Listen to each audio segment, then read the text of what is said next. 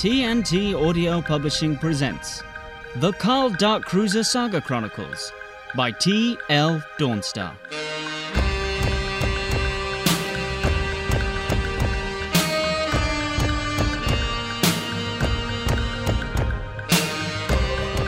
Written and read by T.L. Dawnstar. Book 1.0, The Universe Cone. Chapter 4. The quest begins.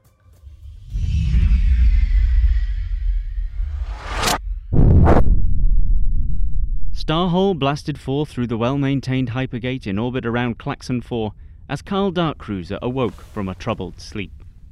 He rubbed his steely eyes with his rough and grizzled hands and stretched his muscled neck, rotating his roguishly handsome head as he cast off the last few adhesive threads of sleepy space slumber from his body. The ship's autopilot flipped off as the newly crowned most wanted man in the galaxy, Carl, took the controls. Run analysis on likely pursuit trajectories, would you, sweetheart? Mumbled an adorably sleepy Carl. Right away, Captain, answered the ship's computer in a gruff old Earth Lancashire accent. Somehow, in his disturbed nap time, Carl must have hit the switch altering the computer's default vocal setting from ethnically neutral sex kitten to the significantly less popular miserable stereotype. The star charts that flickered gaspingly into life on the dusty screen in front of him displayed no pursuing craft within 2 systems of his current location. Carl breathed a sigh of relief. It had been a long road through countless systems to shake the Galactic Council forces that had been tailing him for ages. Not to mention the throng of mercenaries, soldiers of fortune, and bounty hunters, some of them old friends and distant relatives of his, who were looking to cash in on the 500-qubit price on his head and other body parts. Ironic how the bounter has become the bounty. Carl inwardly smirked to himself. But if he was going to find Dank's killer, retrieve the legendary Universe Cone, and prove his innocence, he didn't have time to sit around all day making grammatically incoherent quips in his brain, no matter how misguidedly satisfied he was with them. He reactivated the autopilot, and Starhole settled into a lazy orbit around the planet as Carl struggled out of his chair and headed aft. The man once voted Most Improved 1999 at the Space Pirate Association's annual fundraiser and sex rave descended the rusting staircase and into the captain's ready room. Quickly glancing around the lushly carpeted cabin, he removed the purple synth silk pajamas that he'd found neatly folded in a footlocker behind the boiler on sea deck, which he had immediately donned as soon as the opportunity arose, and kicked off his faux lunar rat fur slippers. Standing as nude as a recently decollared cat or dog, he slowly pulled on his classic Carl Darkcruiser space pirate outfit that had won him tens of compliments across the galaxy. He had a meticulous way of dressing that had been imparted to him by the fish monks of Yorix. He began, like a crazy maverick, with his black tight tactical tank top, pulling it on over his massive head. Next up, a gunmetal grey combat gilet featuring 6 action-ready pouches with hold-fast ultra-zips ready to store plas cartridges, pulse grenades, las knives, and sweets and fags. Still trouserless, the fearless adventurer slipped his hairy knuckled hands into a pair of forest green fingerless gloves, fashioned from the finest holographic plaster weave money could buy. The freshly gloved hands clipped the handsome darkish blue utility belt around Darkcruiser's creepily hairless waist. The majority of the contents of the belt had been lost during his brilliant escape from the sex center, including the tube of tiny Tonys, which was really annoying because they tended to get him out of most situations very neatly. Radskin boots of a sickly purple hue were next on the agenda, and he pulled them on over his bare cyber-toed feet. Carl was a man who lived by his own rules, and boots before trousers was just one of the many ways he expressed what a rebellious rogue he truly was in his heart of hearts. 15 starmins later, when he'd finished wrestling with his stubborn vortex fiber camouflage cargo pants, Carl was ready for action. He dug deep into one of his many, many pockets and retrieved the object he'd been looking for. The bullet that had killed Dank Starhole. He examined the projectile carefully, reading the words Dirk Stankmole over and over and over and over and over to himself. It was a quality bullet, made from the finest X-Law alloy and laced with a potent hardening agent extracted from the rear teats of an elderly Jix beast. As Carl turned over the bullet between his yellowing fingers, he adopted an investigative technique he called DeckThink, trademark. The principle was to think in short, clipped sentence fragments to aid deductive reasoning and also sound cool. Quality cartridge. Custom job. Must have cost a pretty fib or two. Killer had money. No maker's mark. Unusual. Would have taken skill and artistry to craft this. Think he'd be proud of it. Put his name to it. Ashamed of the typo, maybe. Or was it meant for someone else? Should reach out to Assassin's Guild contacts. Find a hitman still using old school bullets. Won't be easy. Not after what I did. Set a course for the guild hall on Yarix. Stop for fuel and eggs on the way. Cancel subscription to Reader's Robots. He derailed his train of thought, realizing at this point he was just cycling through his to-do list, and headed back to the cockpit. He had a serious hunch about the identity of Dank's killer, but for pacing reasons he kept it to himself for now.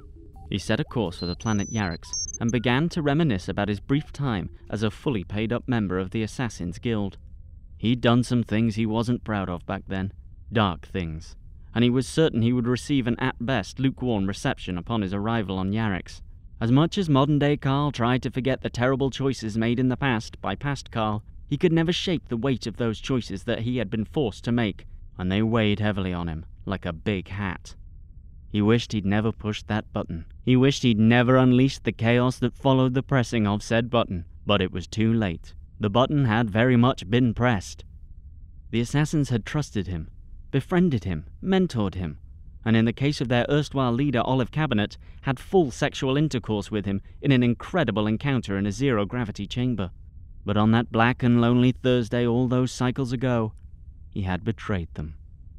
As the ship's engines span up and prepared for another bounce to uberspace, Carl felt his past hurtling towards him, really, really, really quickly.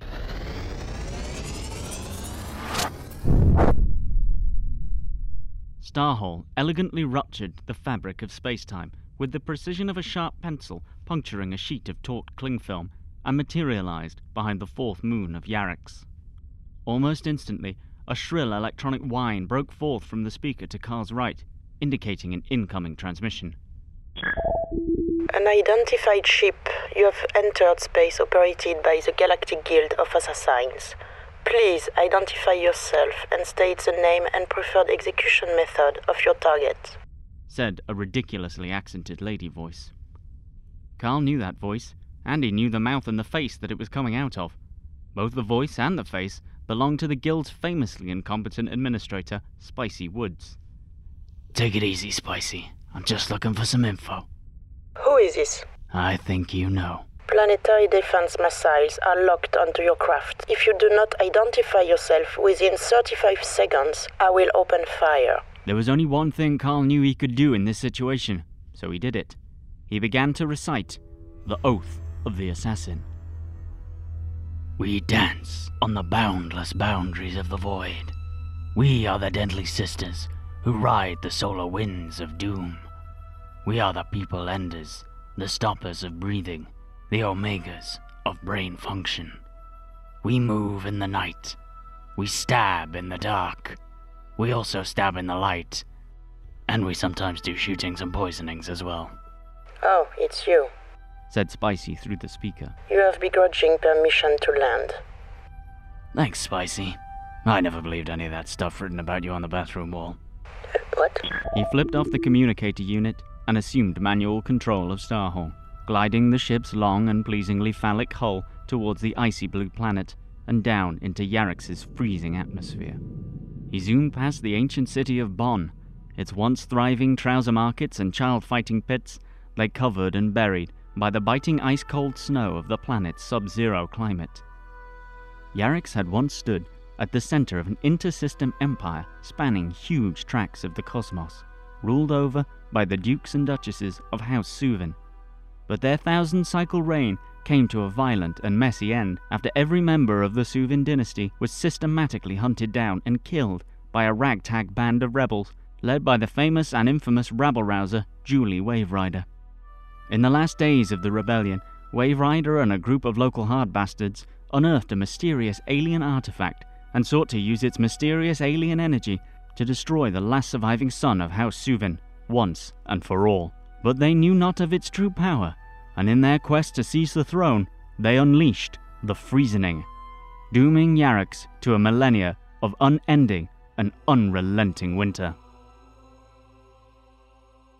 Footnote. For more on the events of the Friesening, purchase the double album A Song of the Stars, The Ballad of Planet Yarix by T.L. Dawnstar, available from Dawnstar Music exclusively through mail order.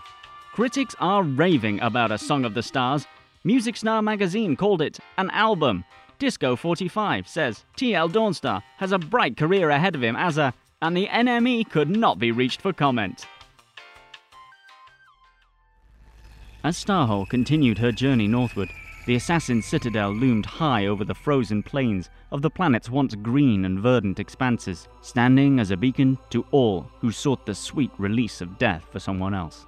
Carl felt an uncomfortable bubble rising in his flat, hard tummy area as the monolithic structure grew bigger and larger on the ship's view screen. In the mid-distance, he could see the sphericalish figure of Spicy Woods, awaiting him on the second story of the Citadel's well-appointed parking facilities. With east-facing bays and retractable roof for use in the slightly less than totally freezing Yarix summers, it wasn't hard to see why the structure had once claimed the top prize in the system-wide Merco-sponsored Dock, Bay, Harbour and Detached Terrestrial Parking Structures Annual Awards Contest. Alas, that was many cycles ago, and the assassins had since fallen on harder times, and nothing bore the brunt more than the former gleaming jewel in their crown. The once richly coloured deep purple exterior walls had faded to a depressing pink, and the admittedly ill-conceived interior plush velvet carpets had begun to rot. In short, the place looked a right mess. Spicy's tiny hands waved Carl's sentimentally named ship through one of the many suggestively shaped docking ports. Gliding in effortlessly, Carl's spaceship came to an elegant stop and settled down neatly between the hololine markers indicating an amply sized bay. Pleased with his flawless technique, Carl Darkcruiser lowered the gleaming, highly polished, smooth metal exit ramp, which had, of course, been fitted with anti-slip matting during its stay in Tizar's illicit workshop. Carl was thankful for the added friction that the hyper-rubber covering provided as he descended the ramp and was greeted by a furious-looking group of tall, silver cat-suited women. Well, well, well, said the tallest of the women. You must think you're in possession of some powerful orbs to show your face on Yarix after all these cycles. Footnote. Orbs is assassin slang for bollocks. Orbs is my middle name, sneered Carl. The Kalak lies! I know it to be Rufus! Cried a voice from the throng. Carl blinked, a long, slow blink, and by the time the blink was over, he was surrounded by statuesque females holding spears, hollow blades, halberts, and sticks. He gulped as he felt a cold plasteel point pointing against his bulging neck. Take it easy, sisters, he muttered coolly, but not loud enough so that they could hear him. The crowd of silver-clad beauties parted with the kind of smooth and graceful action usually associated with a good-quality automated garage door system, and along the thin column created down the center of the amassed women strode the figure of the matriarch of the GGA, the powerful and gorgeous Olive Cabinet. She stood approximately 2.0063 meters tall, with impeccably toned arms, broad commanding shoulders, and long straight hair, a violent shade of deep aubergine streaked with pressed thistle, bound in a high and tight ponytail. Her one deep brown eye and her other slightly less deep brown eye regarded Carl with a look that was concocted from a heady mix of suspicion, betrayal, and raw animal attraction. It was a look that conveyed the complexity of a well-wrought and emotionally mature backstory, and they both knew it. She approached the space pirate slowly, looking him up and down, before turning to the amassed women at her broad, powerful, and extensively tattooed back. Disarm him, she said in her famously commanding tone, and take him to the Undercroft. With that, she strode away, her hair swinging dangerously from side to side, unceremoniously whacking several of her sisters in the face. The Amazonian figures quickly and efficiently removed his phase blaster, combat hollow knife, and several bags of toffees he'd found stuffed between the seat cushions on his ship. His arms were bound with unbreakable Euraxian twine, and he was led at weapon point, deeper inside the assassin's headquarters. They marched him down a long, surprisingly well-lit corridor, upon the walls of which hung portraits of the assassin's greatest heroes. Above Carl's excellently proportioned head were hollowed images of famous figures such as Susie Lightkicker, Paula Vortex, Elizabeth Fear, and Fifi Garfield. He bowed his head, in respect and reverence, to the esteemed mothers of the Order, an act that didn't go unnoticed by his captors, one of whom gave him a quick, vaguely kind glance. As they approached the end of the corridor, they came upon a massive gold door bearing scenes of ancient battle worked into its faded surface. One of the guards stepped forth and kicked the base of the entrance cover with a dull thud, followed by a small yelping sound. The door swung its enormous heft open, and they entered the dark and foreboding The Undercroft. A single figure stood in the center of the murky gloominess. The smooth gleam of her elegant golden singlesuit was picked out sharply in the darkness by a single high-powered spotlight beaming down through the crumbling stone ceiling. Leave us! Her underlings obeyed, and in an instant, Carl Rufus Darkcruiser was once again alone with Olive Cabinet. Speak then, Darkcruiser.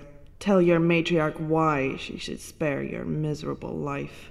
Let's not sit on ceremony, Olive. We've been through too much together for that, replied Carl. Spare me your japes, pirate. I'm in an ill mood of late. Sneered the head of the GGA and the 4-time Galactic Ice Wrestling Champion. I'm looking for some information. That's all. The nerve of you, man! Olive erupted as she strode towards him through the all but impenetrable darkness, her ungloved hand raised in the ancient battle pose of her order. You dare come here and speak of information. I know what I did to you and my sisters, Olive. Not a day goes by when I don't regret it. The guilt eats me up inside. I sleep barely 14 hours a night. You are the best of us, Carl, and you... She paused, her words choked back by rapidly forming tears. But she did not weep. This traitor deserved none of her empathy. Carl noticed her restraint, and his already substantial respect for her grew taller and gained a little weight. You shall have nothing from me, Kalek. She lowered her hand and turned her back on the only male to ever serve in the guild. Carl took the opportunity to study the huge and intricately detailed scene of a 3-headed dragon with a different kind of knife in each of its jaws and flaming swords clutched in its razor-sharp talons, shooting las beams out of its eyes as the beast spiraled around the myriad branches of a vast ancient tree in a burning forest with a huge bat-like creature battling a horned android with a glowing scythe in the background as the ground around them is ripped asunder by white-hot chunks of burning magma from an erupting volcano that was tattooed on Olive's back. The tattoo was rich with symbolic meaning and secret assassin heraldry, but Darkcruiser didn't pick up on any of that. He just thought it was absolutely bitchin'. Please, Olive. It's about Dank, he announced flatly.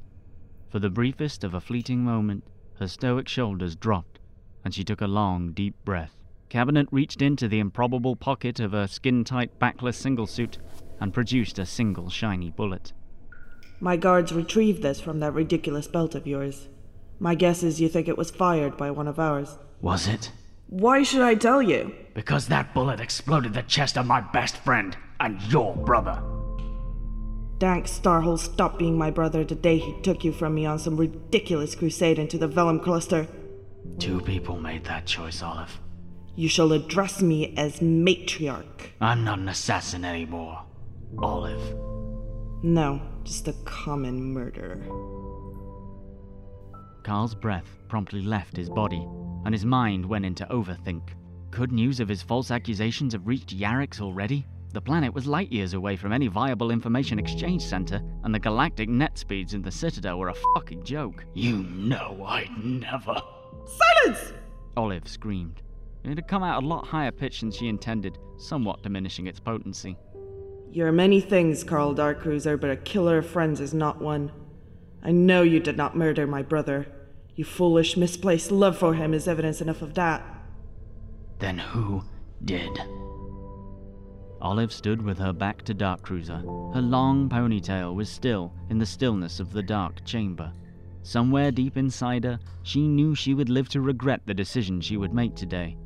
But somewhere else, not as deep inside her, she knew that she still loved her brother, and at least semi-admired the passion of the space pirate bound behind her. If I give you the information you seek, you are never to return to Yarix or contact me or any member of the guild ever again, under pain of death. Is that understood? Understood.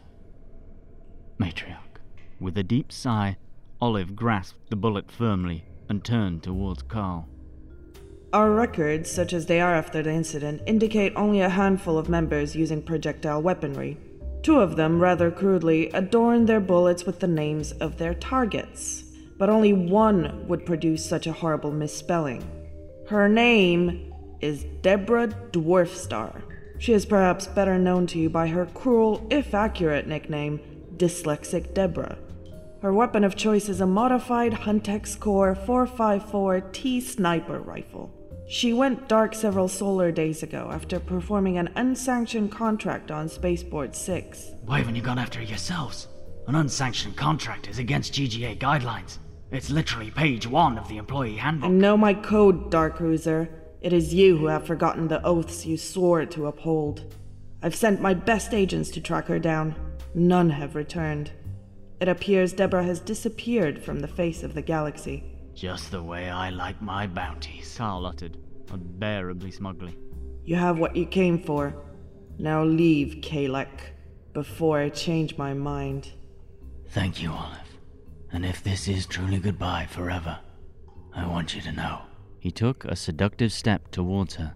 Her back straightened, and her fists clenched as the roguishly handsome former assassin and one-time ex-lover moved in closer than was probably necessary or comfortable for either of them. I'm truly sorry for what happened, whispered Carl. I know, she replied. I don't mean about the thing that happened in the Zero-G chamber. That was pretty great. I mean the other thing, the bad one. Yes, I understood, Carl. Because, that first thing, that was pretty, Guards! She screamed. Standing on the ramp of the starship, Carl surveyed the wind-battered edifice of his former home. Say goodbye for good, old man. Just then, one of his former captors walked towards him, her plasteel spear lowered just enough to indicate her desire to talk rather than stab. "Kalek, wait," she called, as Carl entered Starhole. He turned his face to face her face. "The others say you committed an unspeakable betrayal, but they do not speak of it, which I suppose makes sense. Pray tell, I would hear it from you." Carl sighed a deep, long sigh, and massaged the bridge of his powerful yet delicate nose with his big fingers. He looked the young assassin dead in the eyes, and sighed again. He recognized her as the guard who had shot him a kind glance a few pages ago, and something in her calm, hopeful, open face compelled him to share his story. When I joined the GGA, I became the first and only man to ever do so. I was treated with suspicion and hostility by the other members at first, but as I completed my training and followed the necessary compliance protocols, I slowly gained their trust. In time, I was assigned the most sacred duty an assassin can undertake. I became the Senior Data Protection and Active Target Database Manager. Hells, I was never one to play by the rules, and I took one look at the antiquated system based on a dual-server operating platform, a primary portal for active targets, and a secondary data hub for closed contracts, and I saw an efficiency adjustment just waiting to be actioned. "What did you do?" asked the young assassin at the base of the ramp, her eyes wide with, was that fear? I did what anyone in my position would do, and I regret it to this day. Carl's chest heaved in response to the trembling staccato breath filling his nervous lungs.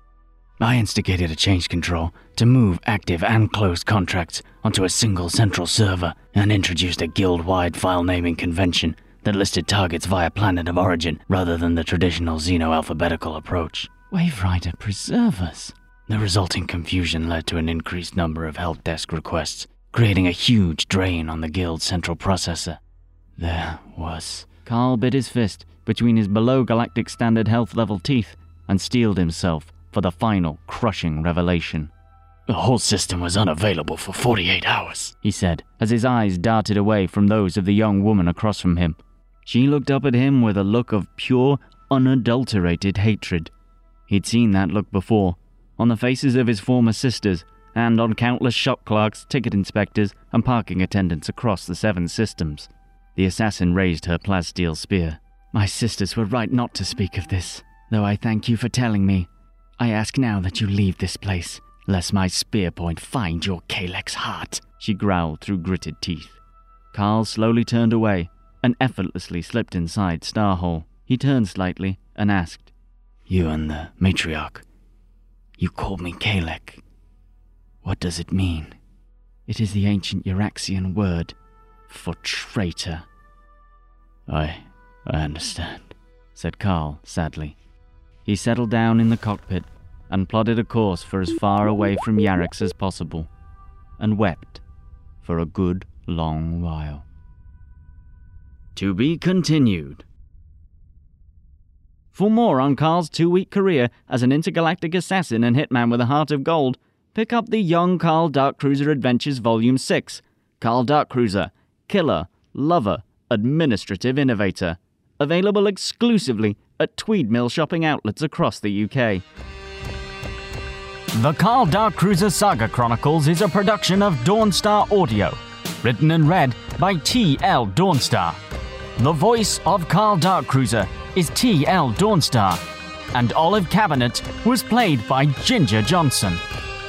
Get in touch via electronic mail using the address tldawnstar@gmail.com or via Twitter @TL_Dawnstar. Next chapter. Where's Deborah?